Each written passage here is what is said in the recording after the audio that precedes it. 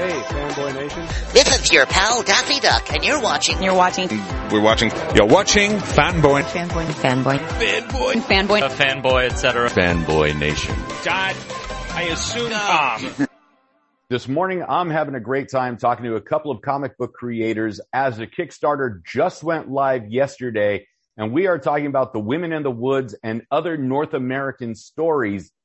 Alina P. and Kel McDonald, how are you today? Doing all right? Yeah, doing great.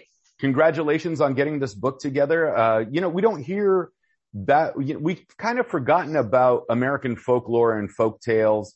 We had like Johnny Appleseed, and we learned about that up until like the second grade, and then Paul Bunyan and stuff like that. But that all like died out for us rather quickly. What was it about these stories that you wanted to bring forward and create this 100-page comic? It's part of a series. It's actually the 5th volume of a series where each volume is supposed to just focus on a different continent. So, myself and, my co-organizer, Kate Ashburn, who couldn't make it, due to time zone difficulty, since we knew we were going to do North America, we wanted to focus on more, indigenous nations, folklore, which is why we reached out to Alina to help us get a bunch of artists together, because you mentioned kind of the idea for the series as a whole is to shine a light on folklore that people might not be familiar with. And you mentioning like Johnny Appleseed and Paul Bunyan, like most kids hear those in the US at least. So focusing on specifically native folklore was kind of the point to just make sure that was the focus rather than something that people would probably be more familiar with. And Alina, are you First Nation yourself, or? Yeah. I'm Nahia. I'm Cree from Saskatchewan, and I was actually trained as a storyteller growing up. My mom is a storyteller, and so she took me along whenever she was out telling stories, usually at like beaver camps out in the woods, that kind of things. She would go and talk to different school groups and tell stories. So I've been seeped in like traditional legends basically since I was a kid. Very nice. Yeah, I'm an ethnic Assyrian, so we are the indigenous population of Iraq and northwestern Iran, and similar to you, we don't get much recognition in the homeland. So yeah. So you've gone through the other continents and visited across the world, and then we get to North America. Alina, this is your existence. You were here before everybody else was. Is there a moment where you sit there and you're like, these stories need to be told, and there are certain ones that have to be excluded that doesn't necessarily fit how it's going to flow, that made it more difficult for you? Basically daily I sit here and be like, oh yeah, nobody else knows these stories. Cause like I mentioned, I've been hearing, like I know all the different creation myths, from a lot of different people across the prairies, but I've been reaching out and learning more stories from across North America, and I'm always interested to see how they're different and how they're the same. I love the Navajo creation myth where the first people there climbed out of the earth through a hole. That's really, really cool. I love that myth. I love a lot of the Inuit myths up north. Sedna, the sea goddess, is one of my favorite stories from there.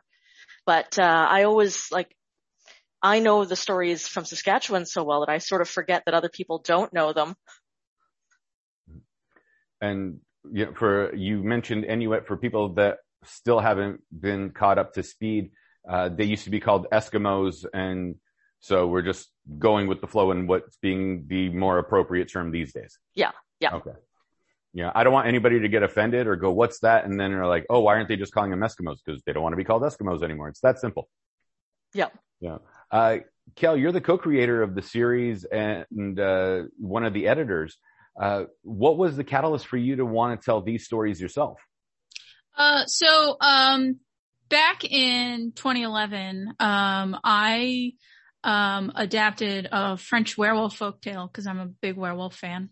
I did it as like a mini comic, and a lot of other comic creators I knew were like, oh, I always wanted to adapt this and folktale or fairy tale that people don't really know about, but never really had the time or the excuse. So the first volume I put together was kind of to get people to do like what was their personal, not well-known stories. And then like, since those were all European, I was like, well, let's do like Africa and then Asia and then Oceania. And then this current one is the North America one. So it kind of like, I saw that regardless of where the folklore was coming from, like different people, there's always stuff that like didn't get as much spotlight mostly because Disney didn't try to adapt it, but, Yet. So it's just stuff like that, like, and then a fun thing about like these folktales is sometimes there's a message that like part of why they didn't stick around is because there's a message, that fell out of like context as a society developed. So the French folktale I mentioned, a lady cheats on her husband who's a werewolf and he bites her nose off. And that seems like a kind of random from a modern perspective, but at the time it was written, that was the official punishment for adultery. And so it's just kind of like being able to adapt them and then either preserve that what might seem odd, because of the time and place it was made, or, to adapt it to something more modern. I just think like it was interesting and something I've always liked folklore and stuff. I dig it. You said you were a big werewolf fan. Have you ever heard the European metal band Powerwolf? I have not, because Okay. I don't really branch out to music a whole lot. Okay, because they do a lot of like in their music it incorporates a lot of like lycanthrope, is that, or lycanthrope? Nice. I'm pronouncing it Lycanthrope, wrong. Yeah, thank you. In their music, like you could tell they all were raised in Catholic school, they all went to conservatory, and then they all like started doing this horror metal genre where they mix like their Catholic upbringing with like these Romanian folktales. How many times do they reference Saint Christopher? I don't remember how many times they mentioned Saint Christopher, but they talk about a lot of different saints. They talk about all sorts of things that go along with like crusades and mixing of demonology and Yep. Christianity itself. So if you ever want to do a werewolf, Yeah. album, or at least listen to one, Brad. Powerwolf's there for you. I like metal. I like werewolves. Yeah. There you go. See, so now we're giving Powerwolf a free plug. So, and again, with real quick before we move on, it does get annoying that when European bands sing in perfect English and then when they speak, they have really heavy accents. I'm like, either sing in the accent or learn how to talk American. No, I'm kidding. But the stories you have in here, as it was told to me, a creation tale that shows, that the world needs good and bad to exist, which is written and illustrated by Elijah Forbes, transgender Ottawa. Did I pronounce that correctly? Yeah. Odawa. Yeah. Okay. This is Elijah's creation story from Elijah's ancestry, correct? Yes. Okay. Was it that important to get people from those specific First Nations to tell their stories? Yeah. Oh, hugely. Yeah. Everyone we reached out to, there were a few people who, didn't have, I think, official citizenship from their nation. And so we tried to partner them up with someone who did. Yeah, Native ancestry gets a lot muddled because of a lot of the assimilation processes that were done. So I know here in Canada we had the 60s scoop, where a lot of children were taken away from their families and raised usually by white families. They were raised non-Indigenous. So it's really kind of a contentious issue, who is and isn't Indigenous. So we left it open for our creators to self-identify with the nations that they were from. And then one of the things that was really important in this one is that traditionally stories don't belong to any one person. They belong to the nation that they're from. They were gifted to those people. So what we did is we asked our writers to do whatever protocol was appropriate for their nation. and go and talk to their elders or other people who have those stories and ask for permission to retell them here in the comics anthology. And so that protocol varies from nation to nation. And so that's why we left it to them. They would know their people the best. Yeah, because sometimes some people don't know their own history and their own ancestry. So sometimes someone from a neighboring nation or culture that's quite similar to theirs has a similar story. And, I didn't know if that was like acceptable for the anthology series or not. Yeah. Yeah, there was a couple people who were reconnecting with their history. And we're sort of asking like, well, I don't know who to talk to, but I am, Métis or trying to remember some of the other people who we had. But I was able to sort of get them in touch with people that they could ask just by, friendship centers, cultural centers, that kind of stuff are often good resources for that. You mentioned that a lot of the children were taken away and raised with more of a British upbringing than an indigenous upbringing. And the phrase that was used throughout the at least 17th and 18th century, which needs to be reiterated, was to save the man and kill the savage. And it seems even across the world, whether we're in Asia and the Middle East or, the Far East or even in Africa, there's still aspects of that, even if it might not be colonialization from Europeans, people within that region that still have that mindset. And it makes mention that it's something we don't want to forget because it's happened over here. And the minute you forget it, it can happen again. Totally. Well, that's why I think it's so important to have these stories in an anthology like this. Cause like, if there's kids out there who want to reconnect with their history, but don't know how, this is a really good accessible way to do that. They can read these stories and be like, oh, that's from the nation that I'm from. Cool. I now know one of the stories of my people. Maybe I can go find others. And what did you two learn about yourselves in creating this story? And what did you learn about creation stories that were either extremely similar to your own or so far different they're like, wow, I never even had that perspective from X Nation? I mean, this one put me in touch with a lot of stories that I was unfamiliar with. And I've done a fair amount of research, but like there's just such a wealth of indigenous stories. So for example, I hadn't heard of the woman in the woods before. And so when that story was turned in, I was like, I haven't heard this one and I love it. This is great. There was a couple that I'd heard different versions of. Whitehorse Plains is based on an area in Canada that I've actually been to and visited. But the version of the story that came in was slightly different than the one I heard. And I was like, oh, I like this. I like that there's a little bit different information here. And now that the Kickstarter is live and we're able to talk about it because it took a little while to get things underway, and we want to make sure that people know what to look for and be a part of. What would you tell non-ethnic readers that are going to want to be interested in these stories? Because I've heard the phrase cultural appropriation, which I'm really not a fan of, because I'm more of the idea of cultural appreciation. And so, because if appropriation was the whole thing, then fusion food would be terrible and no one would ever go to any of those restaurants. But how would someone that isn't of, any of these specific ethnic backgrounds or from various ethnic backgrounds across the other 4 continents sit there and go, wow, I'm really impressed by this? Like, what would they learn from the new anthology? So the point of the whole series in general is supposed to be cultural appreciation. That I like that term because it's sort of like, since they're all aimed at kids, it's kind of supposed to be an educational like starting point. And so you have a kid who maybe picks up Asia because they like anime. That's from selling at cons. That's one of the better sellers. But then like they come back and then they get the Africa folklore one and they get the Oceania folklore one.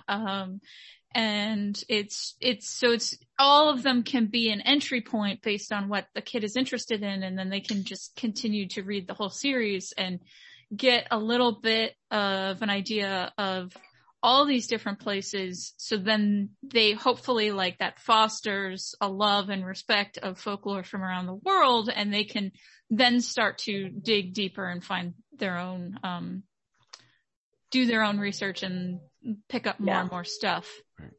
And this goes without having to give a full geography lesson. Like I had to explain to somebody the other day that the Middle East is in Asia. and they couldn't wrap their head around it. And I was like, have you ever seen a map or a globe? This is a huge continent. One of the conversations that we have each time we're starting is, so what counts as this continent? So there are a couple of Middle Eastern stories in the Asia one. Because we made sure that people understood it was the full gamut of Asia, not just China and Japan, which are what get adapted the most to Western audiences. Right. Yeah. And for people that don't know, Iraq is the most winningest country in the Asian Cup.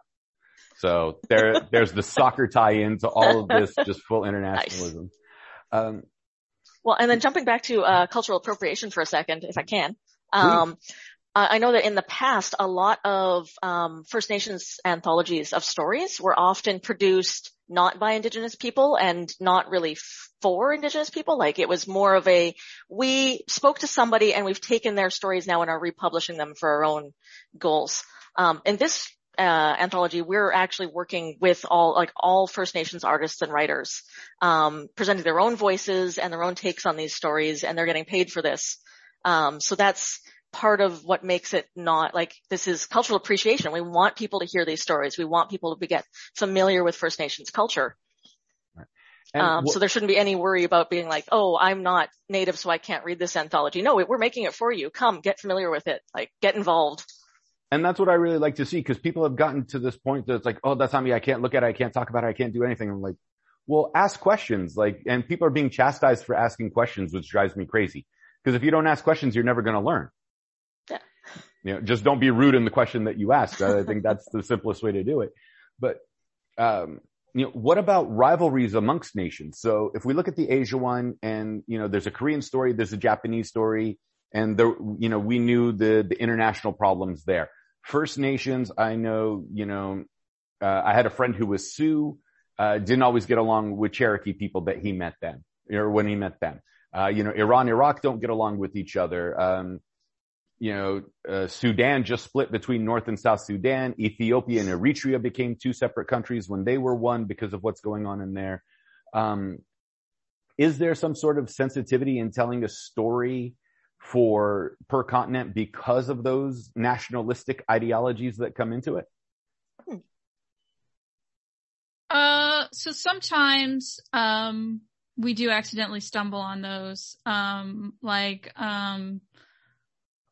With Oceania, there was a lot of discussion about from the people that contributed on whether or not the Philippines is Asia or Oceania.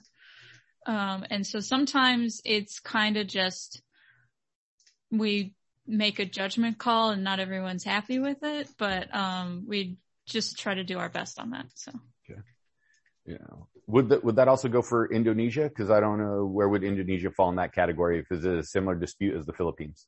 It would basically be a similar dispute, but I think it's the Philippines because there are more Filipino Americans in that it just came up quicker. Mm-hmm. Okay. Yeah, because I remember when I was in university, I went to San Francisco State, and we had that issue where there was a discussion, do they belong to the Pacific Islands or do they belong to Asia itself? And the majority of the Filipino students just said to hell with everybody, and then they created their own student union. Mm-hmm. So, that's a great point to make with that. Because, we want to be as respectful as we can to everybody in what we do, without losing ourselves in doing mm-hmm. so. This Kickstarter is available. It's only running for 21 days from yep. what I saw. Yep. So, why such a short limited time for 21 days to try to hit the mark? So Iron Circus, Comics is the publisher for the book, and, they were, I believe, the second comic Kickstarter ever on Kickstarter, and have constantly been using Kickstarter, but now that they basically put out so many books each year that, they started to do shorter Kickstarters, because if they didn't, then they would have a Kickstarter always running. So their normal Kickstarter length is actually 2 weeks, and kind of to get this one as much attention as possible, since it's an anthology, that we went with 3 weeks instead. Okay. Now, have you connected with universities and the public school system to try to get these into their libraries as well, and getting the schools on board to order this? Because this is history and philosophy. So that was part of partnering with Iron Circus. So when the series started, like I told you, it was 2011, and I kickstarted the European one in 2012. Me and Kate did. And then, we kickstarted and kind of used that to prove, while reaching out to people for the Africa one, that like we weren't going to run away with our money. Like, see, we did it once, we can do it again. And then, got the, Africa volume kickstarted in 2014, and then the Asia volume kickstarted in 2016, and then the Oceania volume in 2018. But while kickstarting the Oceania volume, we were almost out of Africa and Asia, and kind of were like, we're going to need to do a stretch goal to reprint these, or to try to find a publisher to keep them in print. And both Kate and I have a lot of success selling them at conventions, because kids can stumble on them, but kids don't really browse the internet looking for indie presses. So we knew kind of to have the series grow, we needed to partner with a publisher that could get into bookstores and libraries. And at the time, Iron Circus was looking to expand their catalog specifically to have some kid-friendly books. So Iron Circus kind of repackaged all the previous volumes and released them year by year, one at a time. Iron Circus did Africa first, because Kate and I had already reprinted the European one once. So it was kind of, these ones are almost out of print, so we'll repackage them first. So this will be the first one that only came out directly through Iron Circus, but because of Iron Circus's distribution, we are getting them into libraries and schools. And, we've made a couple of like educational guides to send out to teachers to use them. So I love it. And your pledges are extremely reasonable. I mean, from the opening pledge of $8 for the ebook, all the way down to, a $70 pledge that collects the books together as well. You're not like trying to break anyone's bank. You're being extremely reasonable and fair with everyone. Yeah. Yeah. So we have to make mention of that as well, because sometimes I'll see something on there and like, $1,500 purchase, and you get the book itself. And I'm like, that's a bit excessive, but okay. With this story for this anthology series, especially based in North America, other than Alina, we're going to talk to you for this one real quick, and then Kel, follow up with you. What was your favorite story that you learned? Obviously, everyone's partial to their own identity, but from one of the other First Nations. I quite like Chokfi. I was not super familiar with the Trickster Rabbit before, and it's just this really fun, cute tale. I really like that one. And Kel, what about you? Well, because I'm biased toward werewolves, I'm going to say the Rougarou story. It's probably also my favorite, but I knew that one before. I like werewolves. Yeah. And what is what's fascination with werewolves? Excuse me, I have Invisalign now, so like sometimes I slur my words. Alina, do you want to go first, or because they're just really cool. They're big wolves. They tear people's faces off. They're really great. I love them.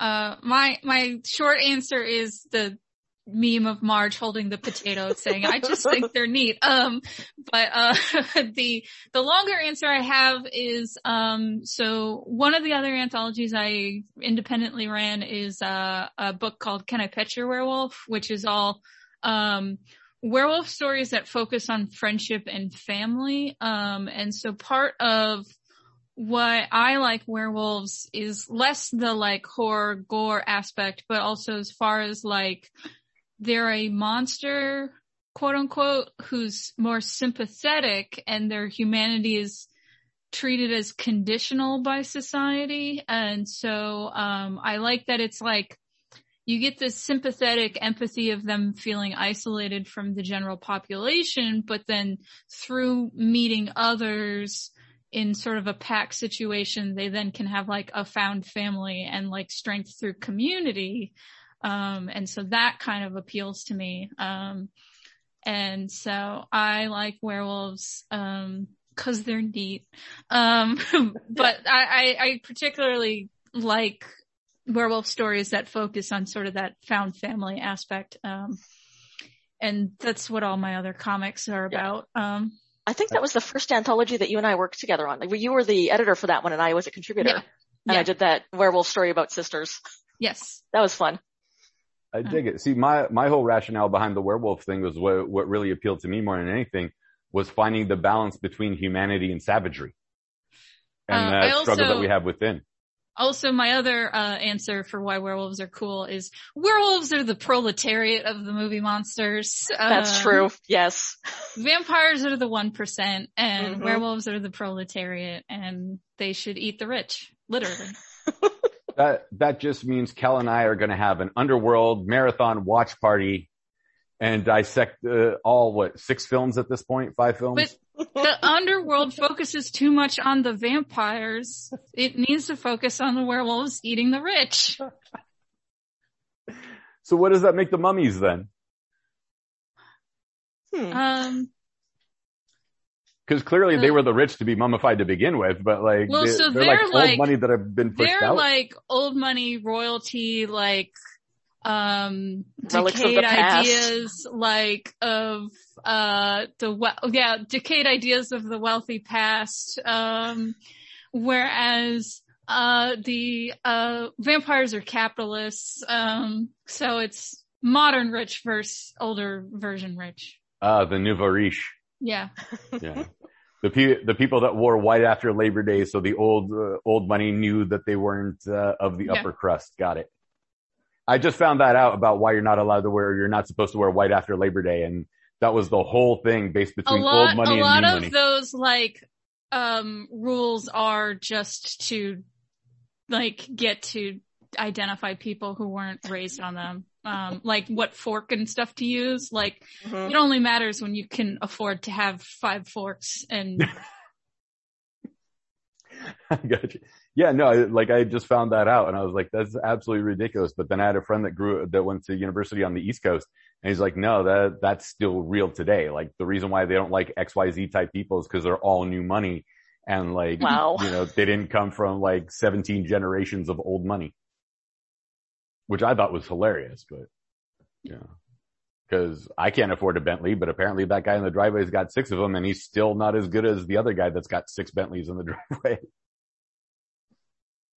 But it seems like these books are educational. These books are open to everybody. I mean, you have transgender writers, you have other people part of the LGBTQ aspect. The transgender writer, and forgive me on this, on my ignorance, because I've heard the phrase two-spirit before.